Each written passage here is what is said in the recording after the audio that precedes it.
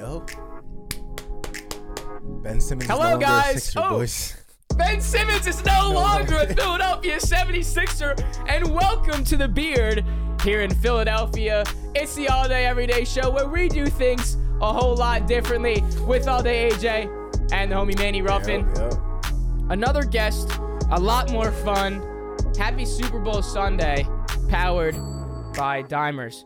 Okay, so we have another guest coming on the show. He's way different than what you guys have been used to, what we've been used to. We will get to him in just a moment. We want to talk about a couple of things that happened last night.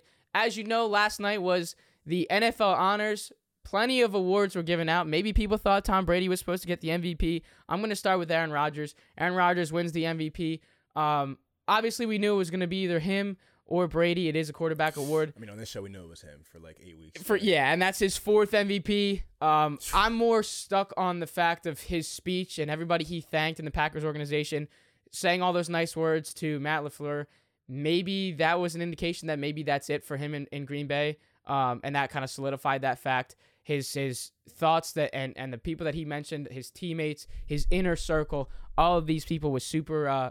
For me as a growing up to seeing a guy that took over Brett Favre's position when Brett Favre was my favorite player, seeing Aaron Rodgers do what he's done in Green Bay. If that was it, that was a great way to ride out, and you got your MVP. Also, another cool moment, J.J. Watt passing the torch to younger brother TJ when they got that iconic hug when TJ, won Defensive Player of the Year, and JJ was the one that got to announce it. So I thought that was also really cool. We knew Cooper Kupp was going to get Offensive Player of the Year, and goddamn, we knew Jamar Chase was going to get Offensive Rookie of the Year. Facts. We didn't think that Micah Parsons was going to be able to be the first since Lawrence Taylor to get to be the first rookie to win Defensive Player of the Year. Obviously, we know, like just stated, TJ did get it. But Micah Parsons did get the Defensive Rookie of the Year. And how about another cool speech, another cool story was the moment of the year from Justin Tucker, his 66-yard field goal. In his speech, it was so just like moving on the people that he thanked. He said everything but himself in that speech. He spoke about, this wouldn't have happened if we didn't have Sammy Watkins and Lamar Jackson being able to put us in a position to go get that.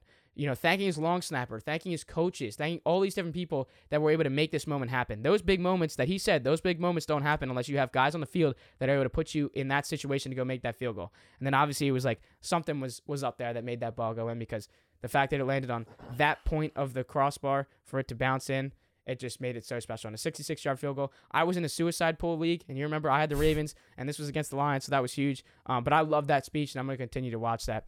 And then finally, Keegan-Michael Kay absolutely destroys Patrick Mahomes with Travis Kelce, literally in the front row watching what he said. He had a picture of Joe Burrow's fit for the AFC Championship game and said, Patrick Mahomes, his quote, Patrick Mahomes saw what Joe Burrow wore at halftime, and he came out and he didn't know how to play football. And the whole crowd was like, ooh, and Travis, they literally had the camera on Travis, and he was just like licking his lips and like, doing this and that. Because that was fucking corny. And then he was like, corny. I'm sorry, Travis. Like, you probably thought like we were friends. I'm sorry, bro. And it was just like, and Travis was just nodding his head, like licking his lips. Like, that John was that John was ass. That was ass. But that was my takeaway on the because I forget what year it was. Peyton was a dog in KD, and people were actually like, it was funny. I don't know. In my opinion, that John was ass. But bro, did you see last night the Duke fucking game? Tell me, bro, because that was brutal.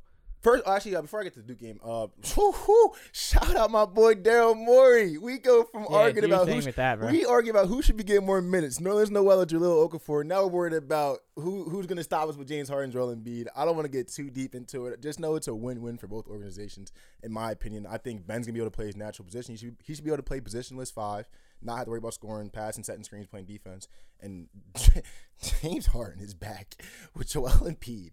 I mean, this is Clint Capella and James Harden back in the day on steroids. I'm so excited to get started. And people are worried about us losing Seth Curry and Andre Drummond. Guys, we lost 2 bench players and a guy that didn't play for James Harden. And anyway, go ahead. I was just going to say, let's also notice that the big date, I tweeted at you yesterday, March 10th is this man, Manny Ruffin's birthday. And it just so happens that the Brooklyn Nets will be visiting the 76ers at Wells Fargo Center. You bet your fucking ass we're going to do everything that we can to be there and make some content. Just had to put that out there. But go ahead. Also, watching some basketball last night. I'm watching the Duke game. Wendell Moore gets a strip, comes down, gets a dunk. And dude number 13 from Clemson, absolutely just, not no care in the full world. shoulder into his back, knocks him out. It looked like it was on his calf. No, it was on bottom, purposely to flip him over on bottom of his legs. And all I have to say about that, first of all, that's a dirty fucking play. But why is Coach K the most upset out of all the players? Like, 4 Duke players walked by him. First of all, I don't know who it was, but first homie that was right next to Wendell, just sitting there with his hands up. Like, oh my God. Bull walks past him. Another person just walks right by him. Like, we're going. Banchero walks by him. Like, they're saying little words to him, but somebody's got to hit him with a, he just the tried fact to that kill. Coach K looked like he was going to punch him. He tried to end my boy's career, and the most mad person is my 90-year-old coach that's about to retire. Exactly. This game's gotten soft. Like, all you motherfuckers on that Duke team, soft. I'm sorry. I don't know how no one gets in his face. No one does a little push. And it was funny because the announcers... We got an interview, but holy fuck. The announcers were saying, they're like, it looks like the benches are going to start clearing here, and then... But the cameras were only showing the huddle around him when he fell. The bench could have got busy, but nowadays, the bench was standing up. If you step on the floor, you get suspended. So there's coaches dedicated to that shit. But the players on the floor, no one. Well, that's why you saw Coach K. No one thought to. Coach K went from all the way down the court. Bro, he was walking. You motherfucker. He was literally on the other side of the floor. Yeah. He ran. Yeah. So that's soft, a lot of respect and a lot of heart from a coach that's about to not soft. leave the university. But all right, guys, we have an interview to do. Today we have NBA 2K League. In his first 2 seasons, he has won the title. He was the 2020 #1 overall pick. We are so fucking excited to have the pleasure of talking to this guy. This is a newer interview for you guys because this is not a sports gambler. This is somebody that has been in a close circle to us. So we're going to dig into everything with Jack Mascone. Thank you so much, buddy. 2K 2020 #1 overall pick. What is up, brother? Thanks for being here. Thanks for your time. Dude, great to see you, man. This is actually a sweet setup you guys have. Yeah. I never, you can't really see it from the TikTok camera, but that was awesome. Because everything's so zoomed in. Let me just get this camera view working here. How's my lighting? You look good. No, you're it's chilling. fine. Yeah, you're chilling. You got a little bit of a George Washington portrait behind you. A little elegant thing. Yeah, something like that. Yeah, but we are, I've been talking, obviously, we were talking with Ish yesterday. I was telling him on the live what we were going to be talking with you about. Cool. So we're going to be just going over your career in those 2 years, and then we'll kind of end it with the big project that's launching on February 13th because, I've been getting big into that kind of stuff as well. So obviously I want to learn about somebody that's kind of developing and creating that whole thing. But let's so one thing I'll say is it's on the 14th, just for 14th. Okay. Yeah, just for date purposes. But dude, honestly, the 2K stuff I want to talk about, I don't want to take up too much time with it because, I've told that story in 10 minutes and I still told that story in, 2 hours. So real quick, do you want to go over some of those questions and then I could kind of, we could kind of cater them to, how I think we could kill 2 birds with 1 stone with some of that stuff? Yeah, because I don't want to, we've had guys on here that have done plenty of different interviews. On TikTok, Book It with Trent. So one of the things we said to him is we were like, we've known that you've done this so many times, so we want to make this as different as we possibly can. For me, I don't necessarily understand how you get into that or how that even works. So I kind of want to learn on how you did that and how that worked. I had a conversation with Ish about it, and he was like, one of the stories that he told is that, you guys have been boys since day one, and, you were playing 2K, late at night, and one of the things he said is, we would go on, 20 and 30 game win streaks, and he would say to me, bro, I can really, this is the first year the 2K League came out, and you were saying to him, bro, I could make it, I can go do this in the 2K League, I guarantee that, and he was like, bro, stop fucking around, bro, and then he was like, I remember I was at work, or I was at a friend's house, or I was at some party, and on my phone, I look at my phone, everything's blowing up, and it says, my boy Jack is the #1 overall pick, and he was like, damn, bro, he fucking told me, Dude, it was something like that, but it was definitely we could talk about it more, but it was definitely an off the grid thing. And I went off the grid for a minute and I was so locked into doing this. I'll explain more. There's there's a little bit of backstory behind it, but I wasn't you can ask Christian. I never really played 2K at all until that year 2K. Damn. And at August 2K17, 2K18. And then I was drafted in 2K20. So it was 2.5 years where I went from not playing to, being considered, one of the best players in the world. Well, literally, that's where I get to my only 2K question for real, because I used to grind 2K like when 2K was good for real. Like, I mean, first 2K I had was 2K11. I never 2K12 was cool, but then like you start getting to like 14, 15, 16, like good 2Ks. You could play my player, you could play my team, you could grind whatever the fuck you want. The game's good, mechanics good, whatever. But then like 17 came out. That shit got ass. 18, like, not that good either. Like, I think the 18 dribble mechanics was cool. You could do a little something there, but the overall gameplay was ass. So how did you like mentally get past the games being dog shit and obviously have to grind the way you had to grind to become the #1 overall pick? Facts. I mean, I didn't have a reference point like you did. To be fair, you know what I mean? Yeah. So like that was all I knew, and I loved basketball. So that helped. So that's easy enough. And then yeah, man, and it's like, you know, I got hurt too. Oh, am I being recorded? Yeah, everything is. All right, sweet. So yeah, man. So I got hurt too. So my senior year, I actually ran cross country for, you know, just in hopes of getting into better shape because I was gonna go play collegiate tennis. Okay. And I was like, man, like, you know, it was either, you know, I ran cross country or one of my buddies played tennis with me, and I ended up, you know, running cross country. And I remember beginning of the season was cool. You know, I wasn't in running shape, but I was in the upper echelon of the team. So I was training with my one buddy who was like, you know, the top runner in the state. He happened to be on our team, and he was like one of my best friends since I was like super young. And we would go on all these practice runs together. And, you know, I thought I was just like, you know, I would go run, and I'd go play tennis for 3 hours, and it was all great. And then towards the latter part of the season, I remember like my ankles started to get hurt, but like it wasn't like I twisted. It was like becoming sore, and like, you know, like the bottom of my shins were becoming tender. Like it just stuff felt weird. And what I started to do was like I would run races, and then I would go on the elliptical to lessen the stress on my leg. And long story short, I got diagnosed with a stress fracture in 3 parts of my shin. Damn. And you know, so I'm thinking like I'm gonna go play collegiate tennis regardless. You know, this is like a little 3-week thing, right? Whatever. But you know, obviously it's a little bit of a setback. And you know, it's my senior year of high school. I played basketball my whole life also. Like, you know, basketball is probably my best sport. Like I just stopped playing. I had like a fallout in like 8th, 9th grade. But senior year, I'm trying to play ball again. So I go to like I'm on the team. Like the coach just, you know, he hooks me up. Like I didn't have to try out, and I was hurt for the first 2-3 weeks of the season. And I'm thinking like, man, like, you know, I'm not missing, like, I'm not doing this to not play. And my shin feels decent. It's a stress fracture. It's not like something that's, you know, I can walk. I was doing everything. I was, you know, I was not limited in any way of life other than I couldn't play tennis like that. And, you know, I couldn't sprint, but I was taking it easy, but I was fine. I was like, all right, let me give this a go. Next thing you know, boom, re-injured. And I'm just like demoralized. So basketball season gets wiped out. And I actually like take a couple months like to just totally think about this and decompress. I wasn't playing tennis. I wasn't playing basketball. I wasn't doing anything. And I was just thinking, I'm like, man, like, you know, I played sports my whole life.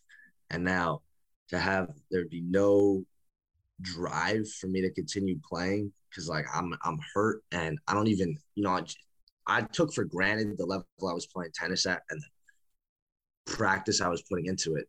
And that lent itself into me picking up 2K, and like, you know, I could put that same drive into something without having to compensate, you know, my injury without having to worry about it. And it became like a fun thing that I was just trying to master. Like I would look up YouTube videos, and then I would have my computer next to me. I had my controller here. So I was like learning how to play on the spot. And yeah, man, I just got more and more into it. And next thing you know, I'm supposed to take this gap year. I'm supposed to go play tennis in Florida for a year, and then I'm going to go play in college. And I don't want to play tennis anymore. I can't get back to playing for 5 hours a day. I don't love it the same way. And I moved to Atlanta. In Atlanta, I kind of did it to get out of New York because my parents were, you know, they were like, what are you doing here? Like, I'm supposed to be in college if I'm not taking this tennis gap year, but I already planned to take a gap year. So go down to Atlanta. I get a job teaching tennis. You know, it was pretty chilled. Like I was just like, I would go to schools and I would set up a net in the backyard. I mean, in the recess area, and I would host like a tennis clinic. Oh, that's cool. And That's great. yeah, so it was cool. But every second I wasn't doing that, I was playing 2K. I was in Atlanta, and this was the year before I was going to go to college. And like I'm 3 months in, and I'm alone in Atlanta. I'm 18 years old. I'm in like, you know, the heart of Atlanta. I'm like, you know, what am I really doing here? I barely know anybody. You know, I'm so mad at myself for even doing this in the first place and not playing tennis, not doing what I love. I could have been in Florida in the sun, in the best shape of my life, going ready to go play college tennis. And I'm just so wrapped up in my own head. And I get to the point where, you know, I'm just like, you know, screw this. I want to come home. And I just like fold to my parents because it was kind of like a rebellion thing. Like, you know, I could do this on my own. Mm-hmm. Like, I don't need tennis. I don't need it, whatever. And they're like, okay, you can come home. You got to throw away your Xbox. And I'm like, okay, fine. Oh, wow. So this is like May. So I actually took a video and I had like a 2K Twitter at this time, the same Twitter I have now. And I take a video and like people knew like I was getting decent at 2K through like I was playing quick match one-on-ones. Mm-hmm. And I would talk a lot of shit on Twitter. And like I would take I would win a money game, talk shit on Twider, boom, like, you know, at the people and like those people. You know how toxic 2K can be too, so I understand. Yeah, toxic. No, 2K is next level. Next level. So yeah, then so these guys I'm talking to are guys that are, you know, either in the league or like, you know, well-known one-on-one players, quick match people. So like, you know, my team versus your team. Like I'm Lakers, your Bucks, whatever it is. And it got to the point where I kind of got a little bit of like a reputation, you know, for being good at the game and, you know, for talking my shit. And it was cool. Like, I liked it because like I had my edge back a little bit. Mm-hmm. You know, it was a virtual edge. It wasn't 100%. real, but it was superficial and it plugged that void that I had from playing sports at that level. So I loved it. And my parents told me like, you got to throw your Xbox away. I'm like, you know, like I should have been doing this. No. I thought like I should be playing Xbox. Like I didn't know what. You were on the opposite side. I was so lost in life because, you know, the only thing I knew was sports. I looked at video games as something that I came home at the end of the day and, you know, if I was shot, I would do it. I didn't really own like the most video games I ever played in my life was at Christian's house. Like until I got like we would have sleepovers and play FIFA all night, stuff like that. But I was never like I never played Call of Duty. I never played video games like that.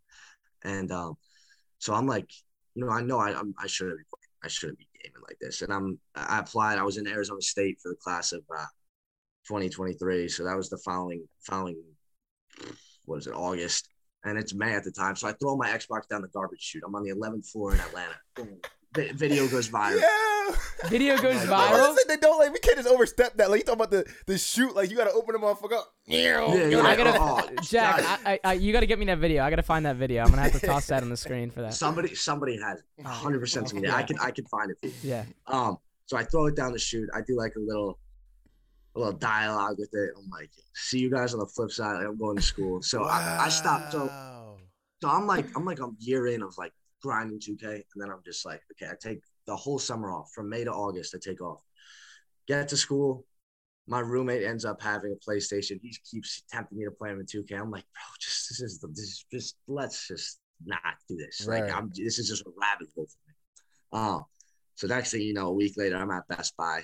I get my own PlayStation, and then I qualify for the all these NBA teams were hosting these little mini tournaments. If you qualified, you won the draft or whatever. So I qualified at my dorm in Arizona State. I won like the second tournament from my dorm without playing in like literally 3.5 months, which is crazy. And I wasn't even that like this was a 5v5 mode. This wasn't 1v1. So like I kind of just plugged in and, you know, I don't know how it worked, but it worked. And, you know, I had a good team. I built up some good connections while I was playing. And, yeah, so I got in the draft pool. And that was like the hardest part about it. And then after that, it was team interviews, where they kind of just, you know, break down your mental and see where your head's at. And like I played basketball my whole life. I had like used to do that shit in the film room for like real basketball. Like coaches, like, are you yeah, good? no, it's crazy. They do 2K? they do a lot of breakdown there. Yeah, man. And then I got selected to the Wizards, to Wizards District Gaming, #1 in the draft. And I remember everyone, like all my buddies, because I'd been like I said, off the grid. I was in Atlanta, and then I came home for that summer. But that summer, like my head was all over the place. Like I wasn't myself. So I wasn't even with my friends like that. And the next thing they knew, well, I was at Arizona State, right? And then I was like, okay, like I'm about to just, get back to living normal life. And then 3 months later, I was on this podium in Times Square, going #1 in the NBA draft, in the 2K League draft. So like the swing of events and the swing of emotions and it wasn't really a change of heart, because like I knew I loved 2K and I wanted to do this. I wanted to give it a shot, considering like I could give it a shot, but kind of just validating it for myself was like the hardest part of all that process. And then, I had like a really successful career. I ended up, we won the first world championship after COVID. It was streamed on ESPN2 the whole season, because this is when no sports were on, which was dope. Yeah, perfect for guys like you in that space. Crazy coverage, like and just to be able to talk about that is cool. Like just saying I played video games in ESPN2. Facts. And then I got selected. I was the captain that following winter. I got selected for Team USA. So I was the captain of the Team USA in the first ever FIBA esports tournament. So like FIBA put something on for every country. And I remember it was like a really cool thing, because we were working with the Team USA staff, and they were like trying to, present us with the stuff they presented the real guys, ranging from merchandise to just like insight, like just real basketball insight, and how to bring out the best in you, and and things, ways to decompress, ways to be a better teammate, ways to be a better leader, ways to handle stress. Like and we had all these resources, and it was really cool just to see. That was like my full circle moment, where it was like 12 months ago. I remember the finals of that tournament was December 23rd, and then 12 months ago, December 23rd, I just left Arizona State to take the winter semester off to get ready for this draft. And I didn't know what I was doing. Like the past 2 years before that, we're all over the place. I'd always had like sports always kept me grounded my whole life. And this was the first moment where I was like, okay, like, this makes total sense. I'm so glad I did this. Like the people I met, the things I learned, the intangibles that I learned, I could have never got that from school. And I was like, okay, I'm going to take pride in this. Like I never really knew where my head was at with it, but now like, I was going to totally take pride in it. And then, so we ended up winning gold. Gold, they actually sent us a gold medal, which is cool. And I got the MVP of the tournament. So like I got a pretty cool interview. They sent me a watch. It was like a really It's not. Don't tell me it's a little AP. They didn't ice you out. They didn't icebox you. All right. I had to make sure. They didn't icebox you. I had to make sure. Yeah. So I'm like living this crazy life. Hell yeah. Still through the internet, but it's like now I'm like it's validated. So what I was once doing, or was once trying to do in real life, now, it came full circle, which was so nice. And then, it's stuff I could talk about, and stuff I always learned from like every experience, from the 2K League, whether it's on camera talking or, just learning how to deal with the same people for 6 months during COVID, seeing them every day. Like I'm living in Washington, D.C., just for context. Like I'm living with my team. We're on salary. We're, we're a part of Monumental Sports. So we have the resources of Monumental, which were great. All these facilities. Did you ever see this getting this far? Like even from your rebellious side, like getting to this point where, earning a gold medal, right? MVP of the FIBA Esports Open, in 2 years, 2 NBA League, 2K League championships, averaging 22 and 11 in the finals. Like, did you ever see it from when you were on that quote unquote rebellious side of going down to Atlanta and then it coming to this full circle moment? Did you ever see this getting this far?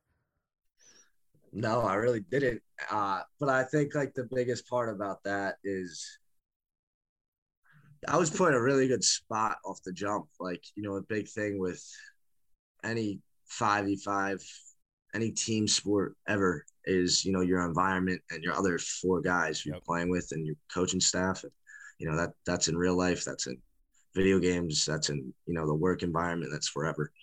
So I was blessed with a really good team and they helped. Like, you know, there was times where I wanted to quit the league in season 3. I'm like, why aren't I not at school? Why am I not, you know, what am I doing here?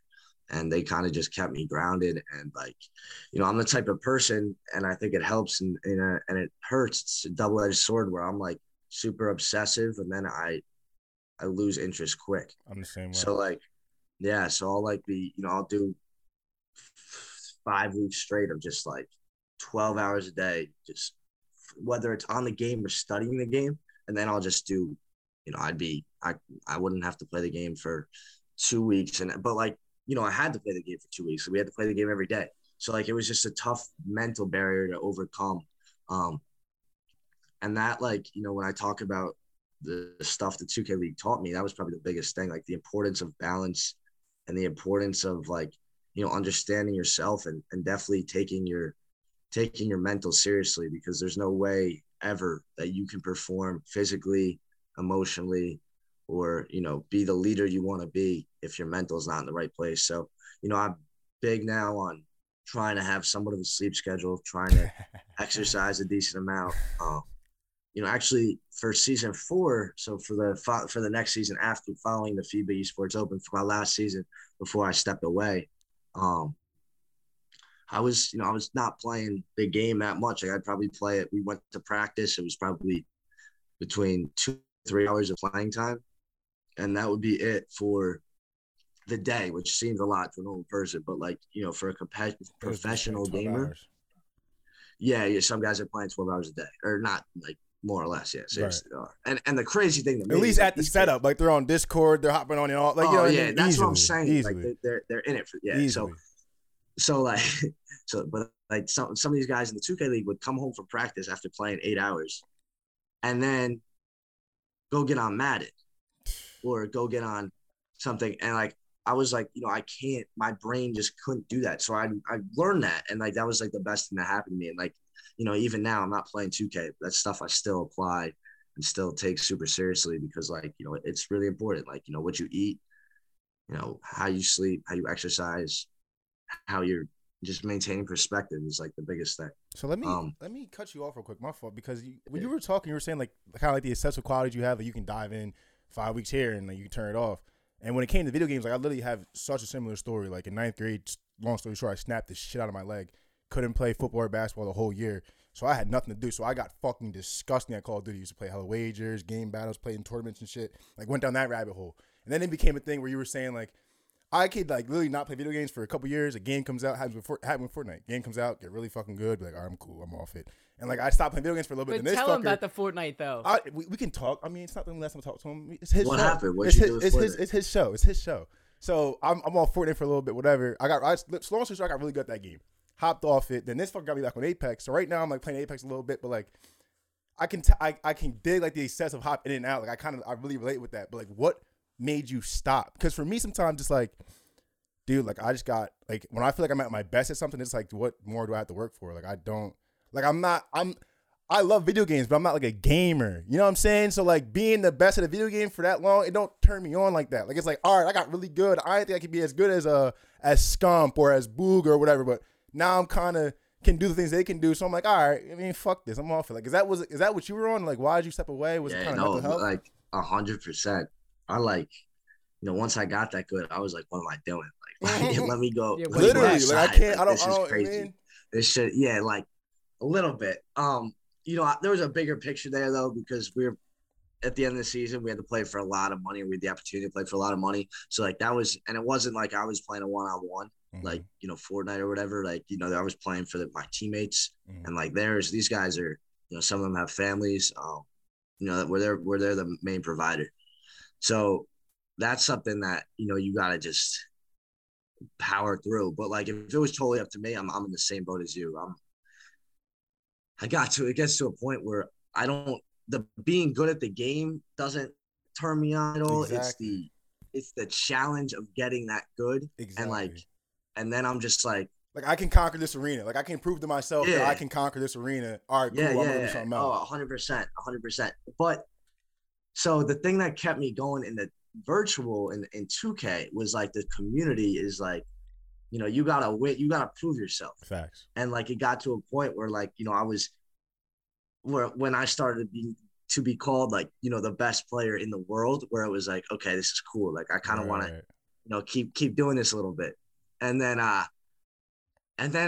it kind of, so the season 4, this last NBA 2K League season I played, I was like, if we win the finals, I'm done. Like, I did everything I wanted. There's nothing more for me to do in a sense. There's part of me, that even to this day regrets it a little bit because, we could have, if we ended up winning, and if we were to win 3 in a row, I think that would be like a really cool thing. Be the GOAT. Anybody can say shit. Yeah, 2 in a row is cool, but 3 in a row is crazy. Right. And like, it's one of those things where you only miss the sun when it starts to snow. Mm-hmm. And I didn't really think about it as much at the time. Fucking bars right there, dude. Yeah, so that's life, man. And I think you gotta, with any decision you make, you gotta ride it because you can't go back in time. Mm-hmm. And that's like the biggest thing I learned from, losing sports to gaining this success in video games and almost not being content with it for a large some of the time when people would kill to be in my shoes. Right. And like, just to be conscientious of that is the biggest thing. I think, that kind of keep you going and keep you stable and not give you that, okay, what do I got to do next? What do I got to do next? Mm-hmm. It kind of just allows you to reflect in a moment. I think that's a beautiful thing that people don't do enough in life. Fact. Just kind of where am I at? How am I here? What were the hardest points in my life? And then, how did I maneuver those to get to the position I'm in? And just sitting on that for a little bit. I think that, that's like a really organic way to reflect. And I tried to be more and more mindful of that. So following that, following the season, I got invited to the esports awards in Arlington, Texas. And this was like a really cool thing. So I was nominated for the controller player of the year, sponsored by Scuff. This is in any video game. So like, funny you say Scump was there. He definitely was there. I want to say Scump was there. I'm not good with names, but all like the FaZe, 100 Thieves, Optic, all those orgs were there. A bunch of their top players, Nade Shot, like all of those guys were there. So like we're at like this super cool table, and there's all these people who have made such a great impact in the world of video games. And there's a guy speaking who was the first ever gamer to be sponsored by Red Bull. This was in like 2007. He's telling his story. He's getting inaugurated into the Hall of Fame, the Esports Awards Hall of Fame. He's telling like this 20-year story of playing Halo 2002 for free, and then it gets a little more traction, and then Twitch comes out, and Twitch was never a thing, and some of these brands started to pick him up, and he was like he carried the momentum for them for a while, it seemed like, just by the the crowd's reaction, how people spoke about him. But that's when I was like, wow, I'm in a space that transformed a billion-dollar industry. Like, this is the core of who made esports what esports are today. People talk about esports all the time. Like, esports are, huge. The valuation on X, Y, and Z is huge. So I was like, wow, if I could go back in time, there's no way I would go back in time. Like, not only did I learn so much, but this is a beautiful place, to be in. Like, I'm in the pinnacle of an industry that's, going to change the world, whether or not people admit it or not. So that was like the really cool thing for me, and a really nice moment of closure for me to be like, this is, I want to only say the best about the NBA 2K League, about, the people I was surrounded by that let me be in this position, because this is incredible. And the people I met there actually, inspired BlockHead Sports for me, which is the NFT project I'm working on. But essentially the takeaway with that is, when I was talking to all these big organizations, these gaming organizations, the esports organizations, they have obviously their traditional Call of Duty, Fortnite, League of Legends, Rocket League. They have all these teams, they have all these branches. But the biggest takeaway for me was them diving into the play to earn space and how video games are going to be, transition from your traditional Fortnite, Call of Duty, like I said, to games that you can actually play for a token that's, exchangeable for real value. So people are going to actually, have an occupation through playing video games, like outside of monetizing their streaming, like the top 1% of gamers do. Like there's going to be video games that allow, 30% of users to be very profitable, or you may potentially even more. And that's what like people are working on now, which is a really cool thing to think about. I saw a stat. There's a cool page on Instagram I follow called Metaverse with a 3 as the E, and which represents Web3. But they were saying in 20 years, this was posted like 4 months ago, 50% of occupations are going to derive from playing video games. It's unbelievable. That's an unbelievable stat. Which is alarming. And that's not like, you're sitting on your couch with a remote. That could be, through, that's an AR, that's in VR, that's right. With, these goggles. There's so many different forms. That could be development of these games. So, the world is just taking a total pivot. And I'm blessed to kind of be at not the front of that change, but to see that change, in real time, coming from this industry and, being able to immerse myself in a group that has, really been, at the forefront of esports for, 10, 15 years now. So it was so cool to go there and just talk to everybody. And, I was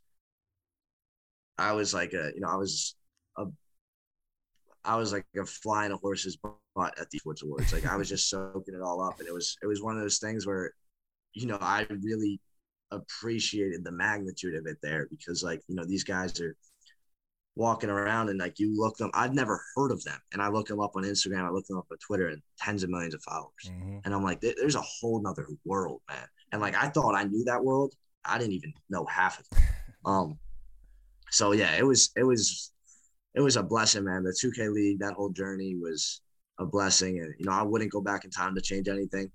I love sports. Sports are always my first love. I would like that. I've been like that my whole life. Like, but yeah, like I said, everything happens for a reason. And, there's nothing I would change in my life, no matter how weird the directions were. But yeah, I'm so grateful.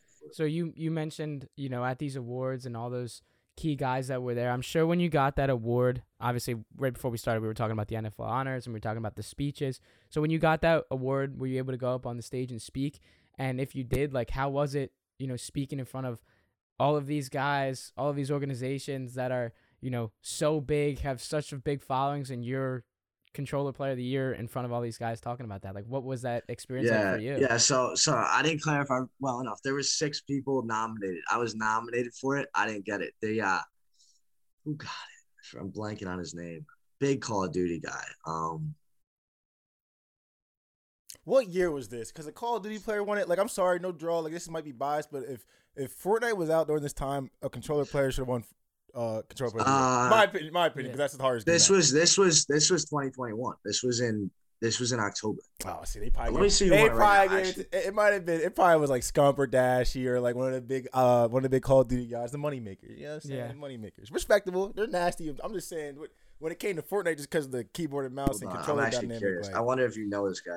My opinion, the best controller player in the world on Fortnite is the best controller player, like, period, mechanically, in my opinion. Like, because that just FaZe Simp.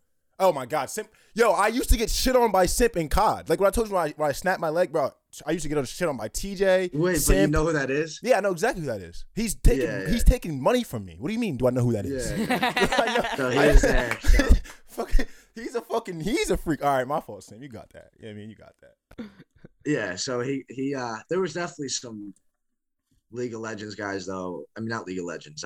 Rocket League. Oh, Fortnite. Yo, the controller players on Rocket League go crazy too. I never got down that rabbit hole, but I see them fucking do the spinning and shit. I'm like, all right, y'all got that too. Yeah, no, they actually go crazy. But yeah, man, unbelievable ride. Well, so what about like, you also mentioned Twitch too. Was there a path that you saw yourself almost like going down the path of streaming this and starting to monetize this and keep going down this, even if you didn't have to play in the 2K League or go win all these awards? Or was it just like, 2 years, I did what I did and I'm moving on? It was 2 years I did what I did and I'm moving on. But with respects to Twitch, I was so competitive at trying to actually win in the NBA 2K League. I didn't want to stream because I didn't want people to know how I played unless I was playing against them. Mm-hmm. So like there's tendencies in 2K more than any other video game, just because it's not as intricate as a Fortnite or a Call of Duty where like there's so much stick skill there. Mm-hmm. It's a little more mental, and it's a little more like there's stuff you can pick up on. Like if I watch somebody play for a game, I would know exactly how to play them the next game. So like, all these other guys in the 2K League are streaming. That's why I fucking hate. I couldn't keep playing 2K because I used to grind my team, right? And you get good enough in my team, like you're in the high enough echelon of players. Yep. You start playing the same dudes over and over again. So I'm playing against dudes that really play 2K. I'm in the basement, 2:00 in the morning. I'm fucking around. These dudes really play 2K, and you can find out like, okay, my dribble size up package, like he knows that. Like he knows I'm about to run the double screen. Like he knows how to defend that. Like, and I wasn't good enough to be like, all right, let me figure out how to get better. But these dudes, he's 100% right. Yeah. These dudes really know that 2K and Madden, bro, you gotta be some of the sharpest mental guys you'll ever face. Like that shit's crazy. Yeah, so that's another thing I think is interesting is I probably watched more film than I played 2K in my 2 years, the 2K League. And that's on other teams. That's on myself. What do I notice? I'm doing that at a consistent rate that, I know that other teams would pick up on. So it's a chess match the whole season. Like before every week, there's a week to prepare. Before every game, there's a week to prepare for you. And like we used Synergy.com, which is what the NBA uses. But you can break down every pick and roll set, every sideline inbounder for every player on the court. Yo. So like, we had all these different. It's really a chess match. That's crazy. Yeah, it's less like a stick skill thing. Honestly, it's more like you got to know basketball and you just got to be tough, man. That's why, like, I have another question, but that's kind of why I fell in love with like Fortnite, Call of Duty, and now I play Apex. It's like, dude, he's played games with me. Like, we'll play Fortnite. I'm a fucking idiot. I don't care. I'll run into the danger and I'll be like, all right, I can get myself out of this. He was working on qualifying for the World Cup. Yeah, so like he was nasty. When it came to Call of Duty, Call of Duty and Fortnite, like I got to a point where I was really good to be like close to the pro players, but I could never break that because I was too worried about like how you said you went down a rabbit hole like a year, no one saw you, you were just playing a game. I couldn't get to that point where it's like, all right, yeah, we're just playing this. Like this year, my parents weren't with that. I kind of wasn't fully with that yet, so I couldn't really get there. But my question with that, go ahead. Yeah, keep going. No, you go. I was gonna ask you about BlockHead Sports because you were talking about how you get in that like these obsessive little caves and modes and layers. Like, is that what happened with NFTs? Like, did you see what was going on with Web 2 and what was going to happen with Web 3 and like what the crypto space was doing? And was like, all right, I did my thing with 2K, but I gotta pivot. Like, I see a gold mine here too, and like, let me hop in my layer right now for these next couple years and get this NFT shit popping because I see the opportunity. Or was it like did someone put you on? Like, that's kind of what I was gonna get into. But if you had to say something else, go ahead. So the first thing I want to touch on is with all this video game stuff and getting good at it, like those are probably those are the three before that last year, most volatile moments or times emotionally of my life. Mm-hmm. So like I wasn't in a good headspace when I was getting that good at video games. That's like, so true. It was a crazy, it wasn't like, I just had a shift of passion. It was like, this was my escape outlet and I was playing video games. My heart, I want to play basketball. I want to play tennis. I want to go play sports in college, like 100%. Like there was no, like I wanted to go out and have, like the video game thing was a product of my mental health. Mm-hmm. And I just, I have an obsessive personality and I got really good at it. Mm-hmm. But, I kind of, as I dug myself back out of that hole, I was like, okay, I think it's time to move on. And like, like I said, I'm so appreciative that I did that, but that's kind of where that started from. So yeah, you kind of got to be a little Yeah, we gotta grab a drink one day. We have a lot of common. We have a lot of fucking. Well, we were talking about going up to MSG with them, with him and gotta like a Ranger. Oh, Rangers 100%. We can make a day out of it. Yeah, we can make a day. Yeah, we'll go out and make the day. Mess around in New York and then rent the game. But let's get into BlockHead Sports and talk to us about like how you pivoted, why you pivoted. And, I want to know about, like, the structure that goes into that. You can't just walk into this space and be like, okay, I'm just going to set up and make an NFT. Like, no, look, you harped on that with me one time. We were down here, like, bro, you can't just hop in an NFT game and just buy shit and drop shit. Like, you got to be, like, in it. Right, you got to know what you're doing because there is a lot of money to make, but there's a shitload of money to lose. Yeah, so BlockHead Sports was inspired by the esports awards. In a sense, a buddy pitched me the idea, but it was definitely accelerated by the esports awards and the whole play to earn space. So BlockHead's, what I like to look at as a passive play to earn in a sense where, you're holding your NFT is actually working for you within the video game, but you're not playing. So it's run by a computer simulation. And the way it works is, it's a 6v6 hockey league. And we actually uploaded these NFT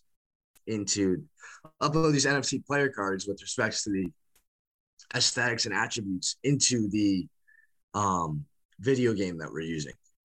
And so each holder, owns one of these players. And the concept of it is you gain a BlockHead coin, which is predicated upon the player's performance.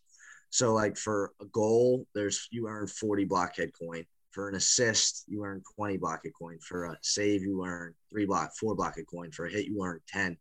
And this is like, you're watching the computer simulation, like you'd be watching a 2K game, with two computers playing against each other. So it's cool because it's gamified in the sense of you can buy multipliers with the BlockHead coin in our private marketplace with the BlockHead coin that you earn from your player's performance that basically say, I think my guy's going to score a goal, assist, save, or a hit this game, one of the four. It's dangerous for fuckers like me. Now let me put my BlockHead coin into a token where if instead of, accumulating 40 BlockHead coin for a goal, I could risk 30 BlockHead coin, but I would accumulate 120 if you got a goal. So there's 7 colors in each player. So there's 252 NFTs in the league, six on each team, 6 teams. So that's where a disparity could come in terms of coin accumulation, which is the ultimate goal. And I'll talk about the value of that in a second. Between, you and I, Manny, if both of us had the same exact player, it's who uses those multipliers better. This is for the first season. So who knows their player better, who knows what they're probably going to do in that game. So it's a little bit of risk there. So we're backing this marketplace that's, our BlockHead Sports private marketplace with half the revenue that we generate from the mint. So there's prizes that you can win. And, there's 25 special prizes that are available to, only one holder can win one prize a season, but all those prizes are, above a $800 US dollar value. So like you're buying in at an eighth of an Ethereum, which is around $400. And you have the opportunity to, at a minimum, double your investment if you're one of the top 25 holders of this BlockHead coin in the season 1. And keep in mind, multiple people bought more than one BlockHead. So there's probably only like 80 people you're competing against. If you're in the top 25, you're getting a real return on your investment. It's fun. It's gamified.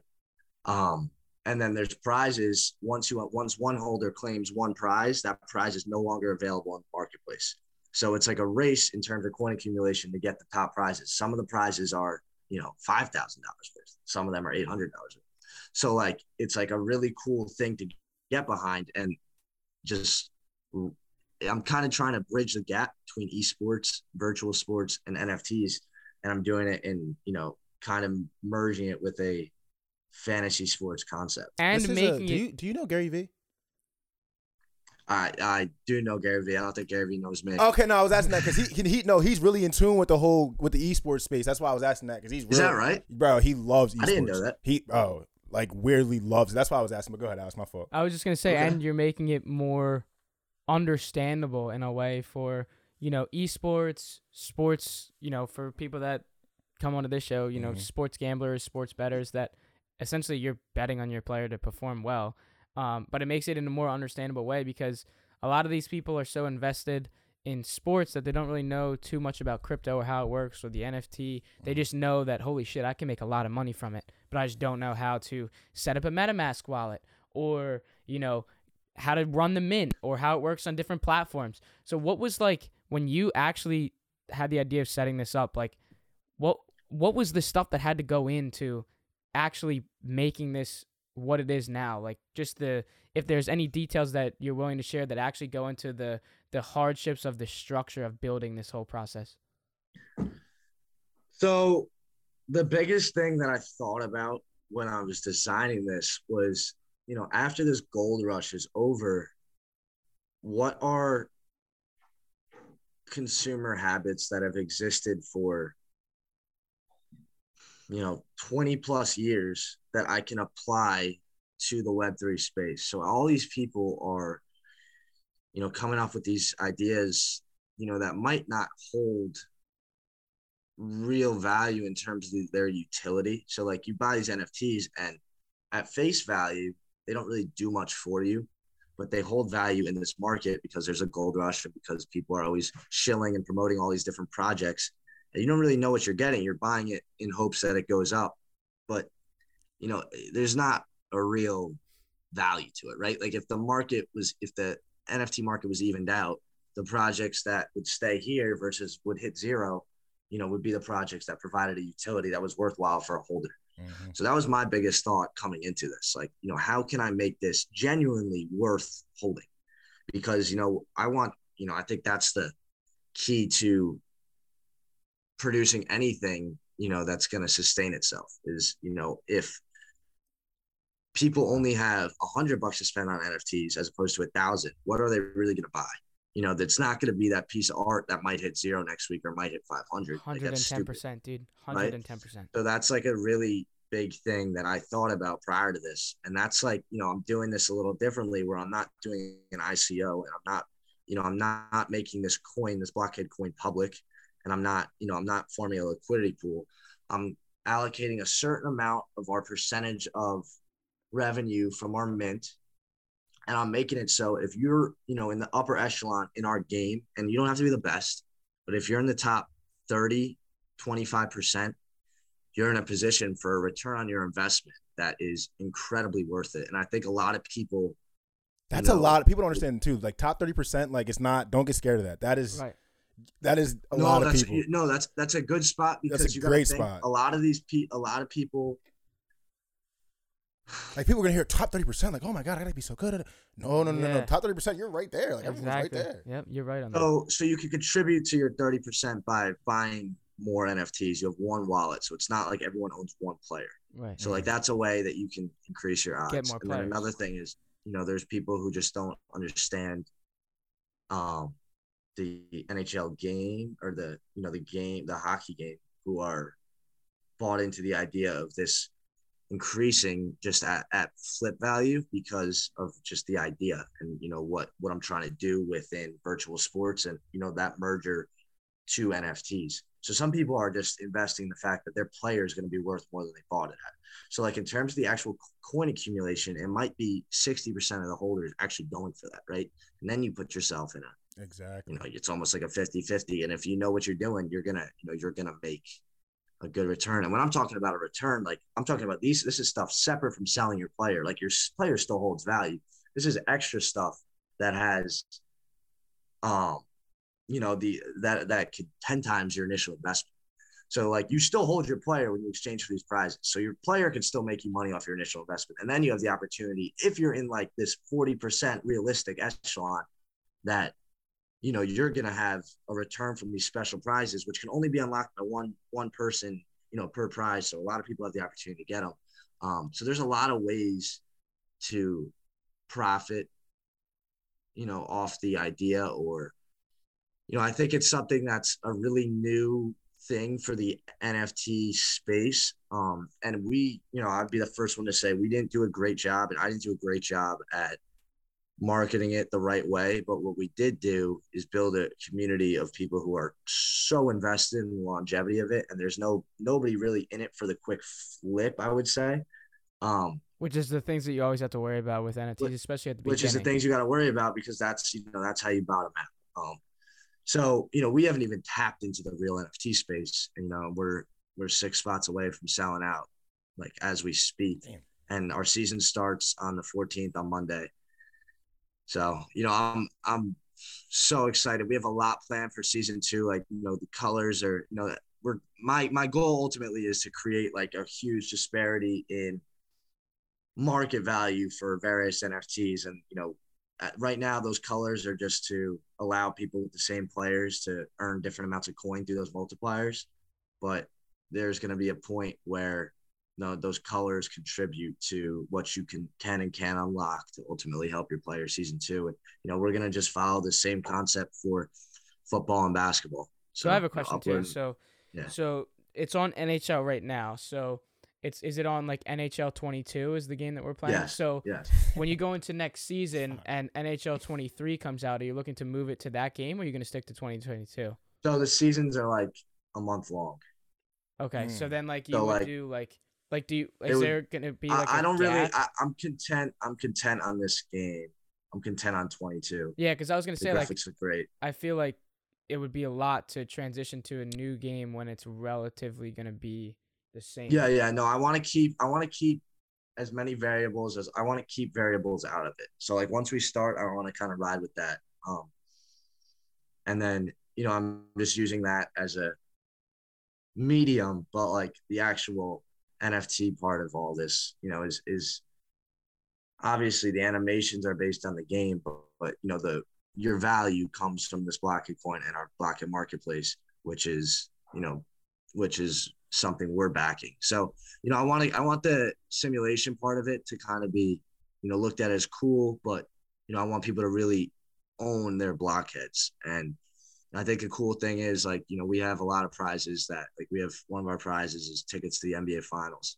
So like, the right person gets that. They post on Instagram, like, on behalf of BlockHead. People look into it. It's a really easy thing to backtrack and be like, okay, this is exactly how this happened. There's not like a weird market trend you got to look at, right? You can just say, okay, my guy had these stats. I used these multipliers and I accumulated this amount of coin. Like, and I was just enjoying it with my buddies, like just watching the game. So that's the goal here, to really really normalize, NFTs and really show people that at face value, they're a product, that has, I'm providing a product with a real opportunity for a return and an understandable return. So that's all that really goes into that. I could talk about it for hours, but there's I think the biggest thing here, since, nobody's done this before, is the proof of concept. So, our season starts February 14th, and we're going to be live on Twitch at BlockHead Sports. And, where people are going to be streaming, you're going to be seeing the coins, people accumulating coins, and you can, go to the marketplace and say, okay, how close am I to unlocking X, Y, and Z? And I think that's a pretty cool thing. It's unbelievable. Damn. So like my final question for you, kind of like just like a psychology thing, because when you look at life, and I'm not trying to put nobody down, because I think everybody can tap into greatness. Like, I'm not trying to put nobody down. But do you think some people just kind of have it from birth and some people don't? Like, I think there's something to be said for people, and this is not me toot my own horn, toot your own horn, but like, I was blessed to be very good at sports from a young age. But that kind of framework stuck with me. Like, you know what I'm saying? And big shout out to my dad and my mom. From that point on, they always fed into me like, listen, you could be good at anything you want. Like, this can apply to school. This can apply to sports. This can apply to riding a bike. When you learn how to rollerblade, like, you learn that fast. Like, when you do, you know what I'm saying? Like, So do you think your background from you played 3 sports, you were about to be a college athlete in one, I was a college athlete as well. Do you think that transferred to you being like, I can't be normal? I can't fall back to like, I have to have a certain standard of things I do. Like, do you think that kind of ties into your ambition, or is that kind of, am I like getting off on a wrong tangent, do you feel like? No. That's a really good, it's an interesting thing to talk about. I think, because when you like my fault, like when you talk to certain people that maybe you were in NFTs with, or people you work with, like, they all have something that they're good at. And it's really weird if you look about like Alex. Like you seen this fucker swing a stick. Like he is a top percentage golfer. Like Ish is great at gambling. Yeah, oh yeah, he can swing a fucking stick. Alex, we gotta golf. Ish, like you look at Ish, you gotta come up. Ish is a good gambler, 100%. Talented gambler. He's a fucking 2 college sport athlete. Right. Like so, like a lot of these people that do shit that's extraordinary aren't normal. That's kind of a pattern I'm seeing.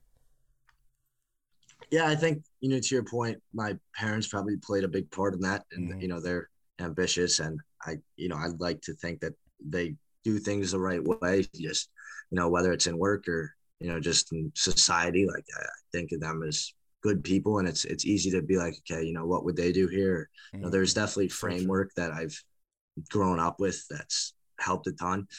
And then I'm just really competitive, and I think the 2K League, like, honestly really drilled into me that I can do whatever I want. Love that. Because I was not supposed to be there. And then I was, like I said, arguably best 2K player in the world 2 years later. So it was like, it was a crazy, it's a crazy thing to resort back to. It's like, yeah, there's no excuse. Like, I could work harder. I could be more prepared. Like, and that's something, I don't need to sleep. I should sleep. I don't need to sleep, but I've definitely been wired like that from these past 3 years. Like, if I could do this, I could do that. I kind of just live by that.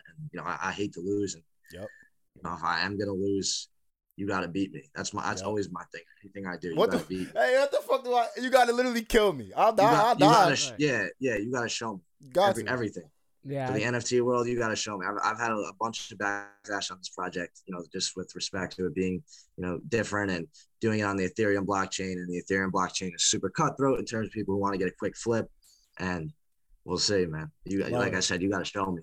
Yeah, dude. And I think all that kind of ties together just from your, experiences throughout the 2K League that have kind of brought you in such a short time, all those accolades, and then you're able to transition and do something like this. We thank you so much for your time, dude. We're going to be in touch with you about getting up and linking up in New York for a game, spending a day up in New York with you guys. And then, we have a golf series on our YouTube where we call Tea Party, where we do a bunch of golf videos. So we'd love to get out there with you once the weather starts warming up. Like, if we could play, like, even 9 holes, we go up to, there's like, if you guys came up to Westchester for a day, there's a club like 5 minutes away. We could all play. We get 2 cards, play 9 holes, go to a Rangers game. That's right on my app. Yeah, that's awesome, dude. Thank you so much. We'll be in close touch with you. Great to talk with you. Yeah, this was really fun. You guys killed it. I love the production. You already know how I feel about it. You got it, bro. Thank you so much. Means a lot, bro. Thank you so much. Take care, buddy. Take care, buddy. Peace. Oh my goodness, man. Dude, I think it's just cool that, like, he was somebody so different, but it also is like the realization that, like, he has kind of like the same mindset as us. It's the same. I was gonna say it's the same framework. That question that I asked him at the end about the psychology and patterns between people who like essentially win on shit. I would ask if we had Jonah on, I'm asking Jonah the same question. If we had Austin on, I'm asking the same question. If we had fucking Aaron Rodgers on, I'm asking him the same. Like, because there's patterns. Like, you know what I mean? Yeah. Even though he's doing it in 2K or he's doing it in NFT world, it's the same competitive drive. I've heard fucking. It's funny. I actually kind of had like an epiphany when I heard Pat talk about it. He was talking about it on the show. They had the whole fucking setup, whatever. He was like, listen, this shit that I had instilled in me from sports applies right into the business world. And like, I've seen it with, we've had fallouts with certain companies or like disagreements with people. And I get that same competitive fire. Like, no, these fuckers think they're better than us. Like, what? Like, all right, let's lace them up. And it's funny how everything's transferable. And you could tell that guy has it. Like, you know what I mean? He just has it. Like the fact that, and like, that's why I like that question so much, because you said some of the things that are like, I hold myself to this quote unquote standard. Like I can't go back to that quote unquote normalcy of doing a 9 to 5 or, back. But it wasn't even that. Cause say if I was doing a 9 to 5, I would have to be like, I would have to climb to the top of the ranks. I couldn't, and it's not like a shot at anybody, but I think maybe my parenting or just my background, how I was coming up, it's like, I cannot be average. And when I see people like that, it makes a lot of sense. Like when we'll be playing, we won't even be recording and you'll chunk something and it's like your next 3 holes, like you're not even talking because it's like, I got to get dialed back in. Like because you can't be average at golf. Like it transfers and like how we are with the pocket. Like it's fucking crazy. It is funny. That's a good realization too, because I do actually shut down, but then I come back and I come back to my senses. But guys, we thank you guys for being a part of this episode. Once again, this was something so different to us and so different to you, hopefully. We wanted to show you guys that we don't necessarily have to go at all these gamblers and all these content creators and all this kind of stuff. We can go up people and have people on the show that are completely different, that have just as an interesting story as the rest. So we appreciate you guys being a part of this. You can follow us on our Twitter page at 80ED Podcast and our Instagram at 80ED Pod. Twitch is going off right now. We're going to be, streaming. You guys won't see this, but we will have already done our pre-Super Bowl stream on Twitch.